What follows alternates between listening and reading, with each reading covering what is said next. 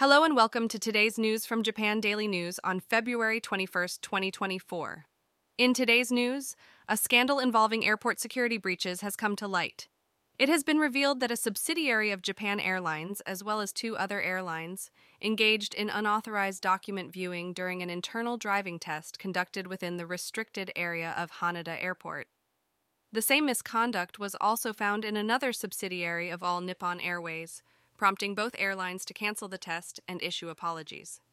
Next, in honor of Takeshima Day, on February 22nd, the cafeteria at Shimane Prefectural Office served a special dish called Takeshima Seafood Curry. This curry was uniquely prepared to resemble the shape of Takeshima, an island disputed between Japan and South Korea. Moving on, a meeting was held at the Japan Meteorological Agency to discuss providing information on evacuations and rescue efforts in the event of prolonged tsunamis. Experts and specialists shared their opinions on proposals for predicting the duration of tsunamis and other related matters.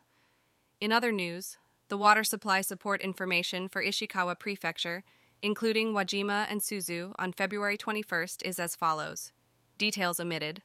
In a tragic incident, the body of a high school student was found in Lake Hamana in Shizuoka Prefecture. It is believed that the student had a dispute with friends at a residence in Hamamatsu City 4 days prior, which resulted in the student's motorcycle being overturned. The police have arrested 5 individuals aged 17 to 21 on charges of assault and confinement and are investigating the connection to the dispute. Meanwhile, a traditional event called Suribachi Yaito took place at a temple in Sabaye City, Fukui Prefecture, on February 20th. During the event, participants had incense burned on their heads while holding an upside-down mortar, symbolizing prayers for good health and academic success.